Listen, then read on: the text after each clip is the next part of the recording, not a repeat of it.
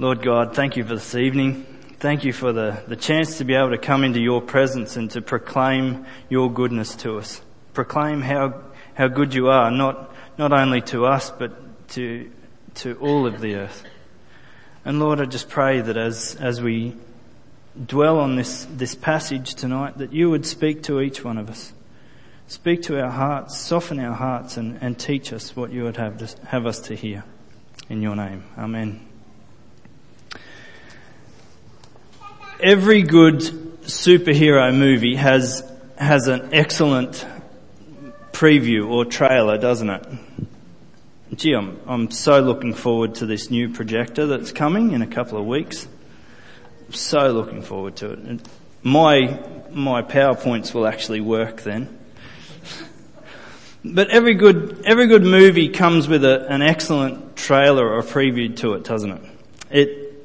It comes with a pre-released introduction to the movie. Think about Star Wars Episode 7, Civil War, American. See, I'm the most unqualified to do this sermon. Captain America, Civil War, the Avengers, even the James Bond movies, they all came with excellent previews. And some of them even made the internet melt with people watching them over and over again. I want you to think of tonight's passage as somewhat of a preview to the letter of Romans. If it was a movie trailer, it would have the central character, Paul. He would be our central character, but he wouldn't be the superhero. He'd be introduced as the key figure, but he would be second to Jesus. Jesus would be like the subtle, big, excellent, awesome superhero of the day in the background. And it would focus in on the words in the passage like power and resurrection from the dead. But it would add words like epic and awesome and all of those sort of words that you hear in the trailers. And essentially that's what this passage is to the letter of Romans. It's an introduction. It's Paul writing to the Roman church and saying, "Hi, I'm Paul. I'm an apostle," and he introduces himself to the Roman church. Now, Paul hasn't visited the Roman church. He doesn't know anyone in the Roman church. It would be me writing a letter to the church in Mackay and saying, "Hi, I'm Pastor Dale from North Pine Baptist Church, associate pastor," and I introduce myself. Not only does Paul introduce himself, but he introduces three things. And I want you to have a look at these three things with me tonight. He introduces one that I've already talked about, his master. He introduces his mandate. And he introduces his mission. Now the second one, mandate, is not two guys going out to a barbecue restaurant. A mandate, I will get to that eventually, but I don't want you to think that way. Every agent has a master, don't they? Or a boss. Think of James Bond, 007. He's responsible to MI6. All the agents of S.H.I.E.L.D., they're responsible to Nick Fury. And in Romans chapter 1, or even right throughout the book of Romans, Paul is saying that his master is Jesus. His boss is Jesus. And he uses the word servant. He says, "Paul, a servant of Christ Jesus." This word servant here is not just Jeeves dressed up in a butler's uniform and doing his master's beck and call when the master rings the bell. But it carries a bigger meaning than that. It carries a meaning of almost being a slave to Jesus. He's bound to Jesus. And he's 100% devoted to doing his master's will and desires. It's not not a master and slave relationship like what you might think about in the days of the American cotton fields, where there was the master with the whip and the slaves with hard work-weary hands. But more of a slave that is fully devoted to doing the master's will, fully devoted out of their love and out of their devotion rather than obligation and oppression or violence. And the slave is not a mindless slave that's just there to do the master's beck and call out of oppression and violence, like I said. They're there because they've been set free. They're no longer literal slaves. They're no longer slaves to sin, but their master has set them free from that kind of slavery. And that kind of slave knows that their master has their best interests at heart. Can you see that this is the kind of slave-master relationship that Paul is trying to outline here? He's trying to say that Jesus is a master like no other. And the reason he's a master like no other is because Jesus is 100% man and 100% God. He says this in verses 3 and 4 I've kept my Bible open. I hope you have, or you've got your mobile phone open. He says in verse 3 and 4, concerning his son who was descended from David according to the flesh, and was declared to be the Son of God in power according to the Spirit of holiness, by his resurrection from the dead, Jesus Christ our Lord. There's masters, and then there's masters. There's masters who are men, and then there's Jesus Christ, who is a man and yet God. The fact that Paul outlines about Jesus being descended from David and of the flesh shows that Paul's master, Jesus, is 100% man. He was, in fact, David's great, I don't know how many, grandson. He was a descendant of David. But the true importance of this, of Jesus being a man, is that Jesus is able to empathise. I'm getting all tongue-tied tonight. He's empathizing. He's able to empathise with our weaknesses. He's able to empathise with our human limitations. It means that Jesus knows what it's like to be cold. He knows what it's like to be hungry or weary. He knows what it's like to be tired. And this makes Jesus the perfect sacrifice for our sins. He was a man who could empathise with our weaknesses and yet was without sin. Makes him the perfect sacrifice for our sins. But not only is Jesus 100% man, but he's 100% God as well. Romans 4, chapter 1, verse 4 says, and was declared to be the Son of God in power, according to the Spirit of holiness, by his resurrection from the dead. See, these are kind of the words that the movie trailer would focus in on. Power and resurrection from the dead. If you find it hard to compute about Jesus being 100% man and 100% God, you should try coming up and explaining it from here. It's hard to think about two things that we see as separate, God and man, being in the one. It's hard to comprehend that, isn't it? Paul's master, Jesus, never walked around shouting from the rooftops, I am God, and I am going to take over the world and defeat the enemy. You'd see that on the movie, or other movies, not about Jesus. Jesus wouldn't do that. He was humble. He not only just walked around teaching and preaching and doing things that God was doing, but he proved who he was through the power of the resurrection from the dead.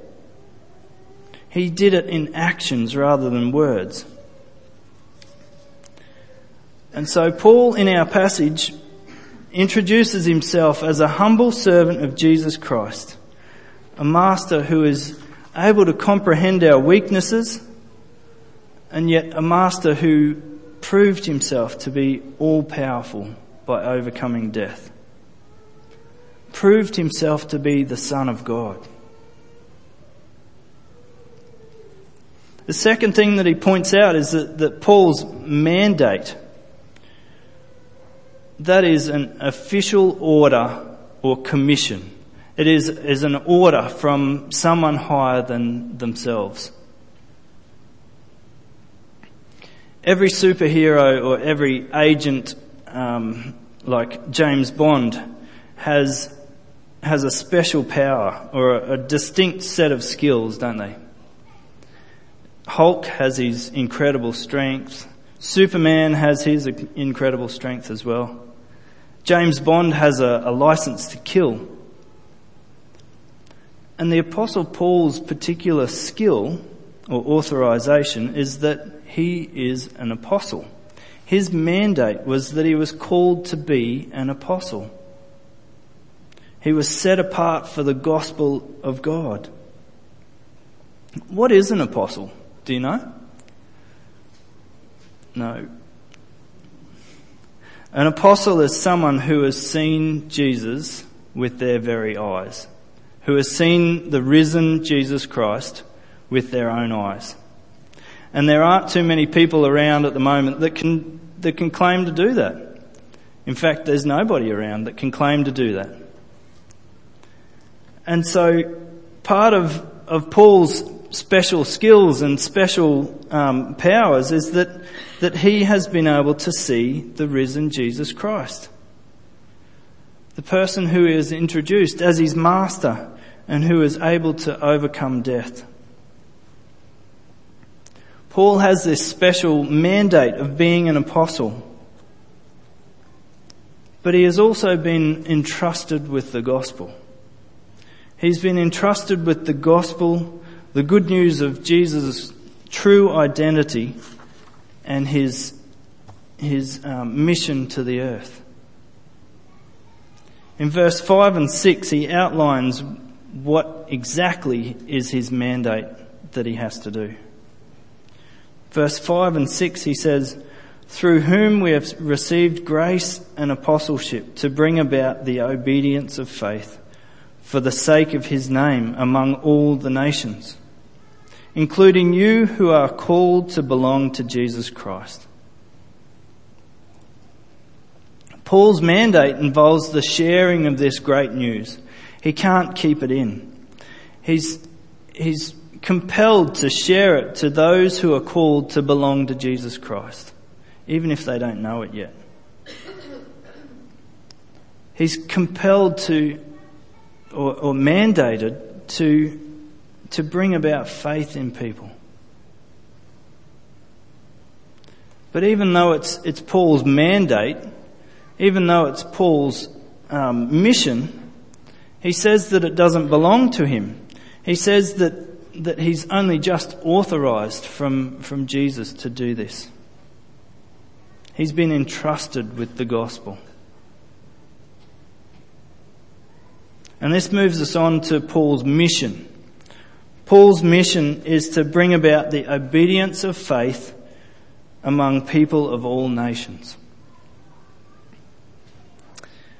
I don't know about you, but I'm not Jewish. I'm Australian, first and foremost. I was descended from Scottish people, hence the name Buchanan. And so Paul is saying that he is here with a mission that was given to him by Jesus Christ to bring about the faith of people of all nations. Paul was writing to the church in Rome. And if the church in Jerusalem was full of Jewish Christians, if you think about it that way, what would the church in Rome be? What would the church in Rome be full of? It would be full of Roman Christians, wouldn't it? Or Romans. And Romans are referred to as by the Jewish people, by the people of God, they're referred to as the Gentiles. Anyone who wasn't a Jew was referred to as a Gentile. That is, any other nation that was not of Jewish descent. Any other nation that was outside of the people of God, the chosen race of God, were Gentiles. And so Paul now comes to them and he's writing to them and he's saying, this time of God having a people of just one nation is over. It's a time for the gospel to go out to all nations. It's a time for them to be sure that they were included in this good news. All nations had the opportunity to be agents of the gospel.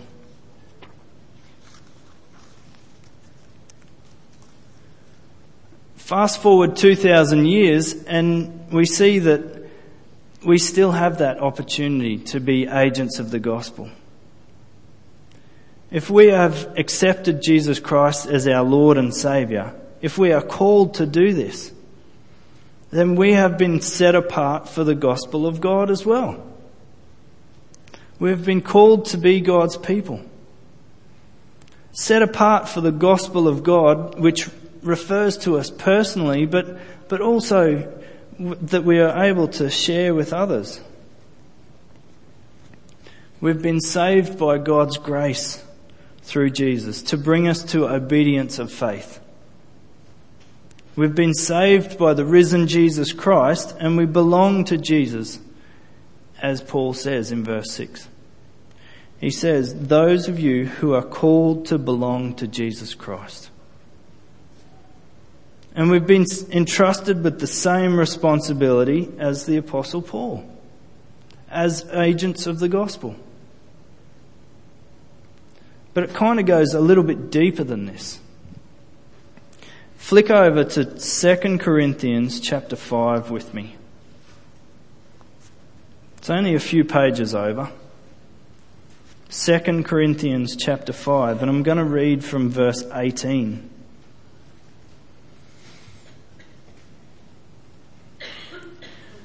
This is the message of the gospel. Verse 18 of chapter 5. All this is from God, who through Christ reconciled us to himself and gave us the ministry of reconciliation.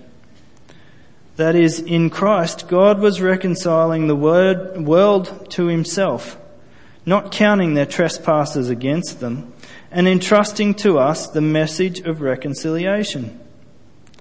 Therefore, we are ambassadors for Christ, God making his appeal through us. We implore you, on behalf of Christ, be reconciled to God. For our sake, he made him to be sin who knew no sin, so that in him, that is Jesus Christ, that we might be the righteousness of God, that we might become the righteousness of God. What a privilege. We're not just agents, but ambassadors. When you think about James Bond movies, agents are the ones that are doing the dirty work, isn't it? Aren't they? Ambassadors are the ones that are meeting and greeting with presidents and kings and going to fancy dinners.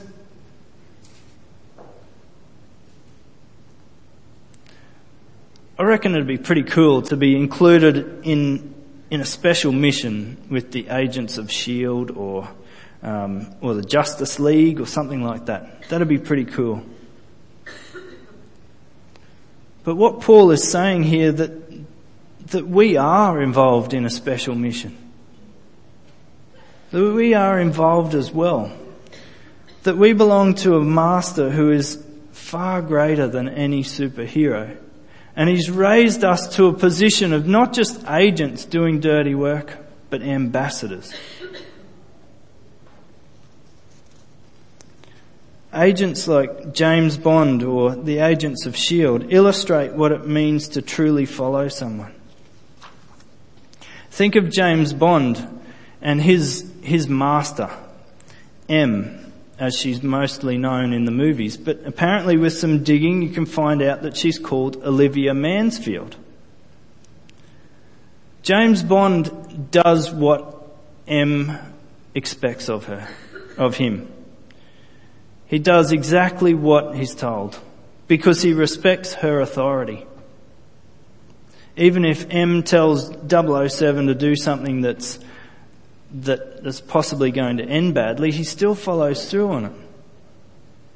Because he knows that M knows better than he does.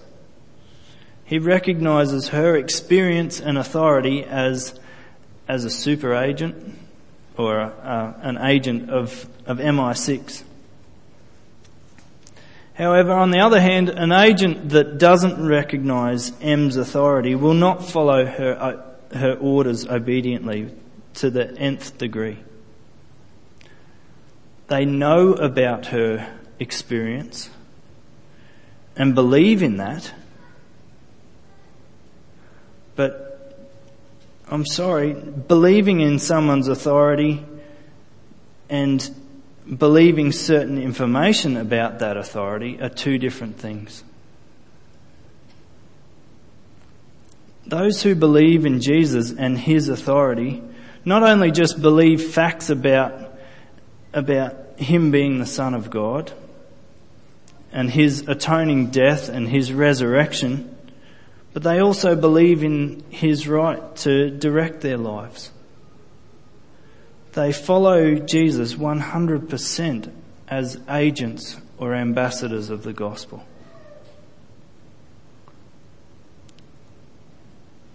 We're going to move into a time of communion very shortly.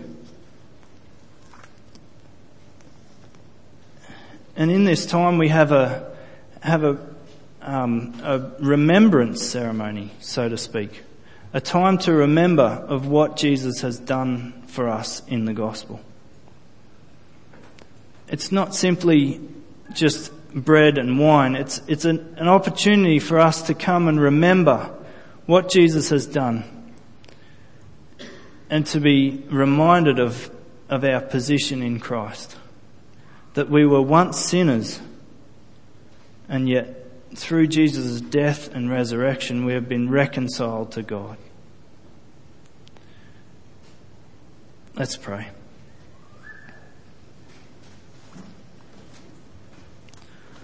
Lord Jesus, I thank you especially for the gospel. I thank you for the grace that was shown to us, that while we were still sinners, that you died for us. And that you have not only just died for us, but you have brought us into your mission for the world. You have brought us into a plan that you have had from the time before time. You have brought us into a mission to reconcile the world to yourself. And Lord, I just pray that as we embark on this mission, that we would understand that we are agents of the gospel, ambassadors of Christ. And that one day as ambassadors we will get to meet with you, see you face to face. Until that day, Lord, help us to be agents that follow you 100%. Not just believing information about you, but believing in your right to rule our lives. Believing in your right to be the master of this world. Lord, again, I thank you for your body and your blood that was shed for us to reconcile us to yourself. Pray these things in your name. Amen. If the stewards would like to come forward, please.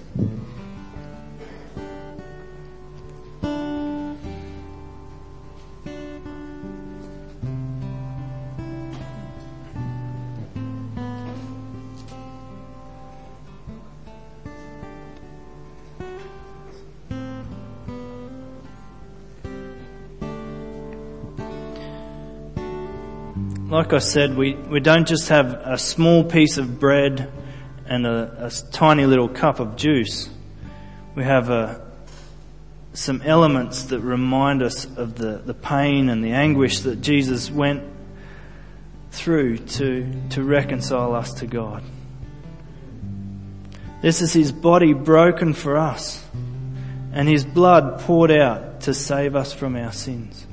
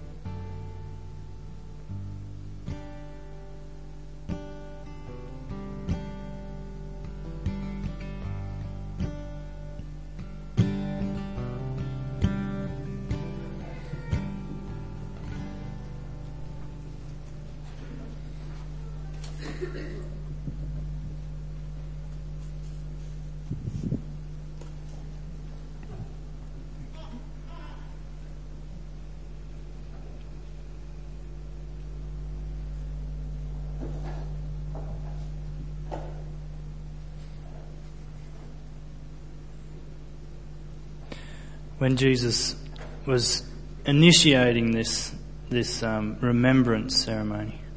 He said, "Take and eat. This is my body broken for you. Do this in remembrance of me." And in the same after supper, he took the cup and he said, "This is my blood poured out for you." Literally poured out. Running down the cross it would have been. And this tiny little cup doesn't give significance to the amount of blood that Jesus would have lost. He said, "Drink each time that you come together."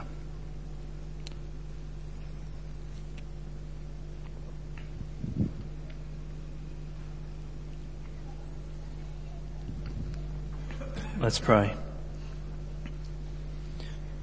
Heavenly Father, again I thank you for the amazing sacrifice that you made on our behalf to bring your glory into this world, to reveal your glory. And Lord, I pray, as I've already said, that we would remember this wholeheartedly, that we would be full agents of your gospel, both in a personal way, but in a missional kind of way as well. That the gospel wouldn't just be news to us, but that it would be a lifestyle where we welcome people into our lives in the way that you have welcomed us into your people. Lord, I pray and thank you again for your gospel, for your sacrifice. In your name, amen. Just hand your cups to the outside of the aisles, and the stewards will come around and pick them up.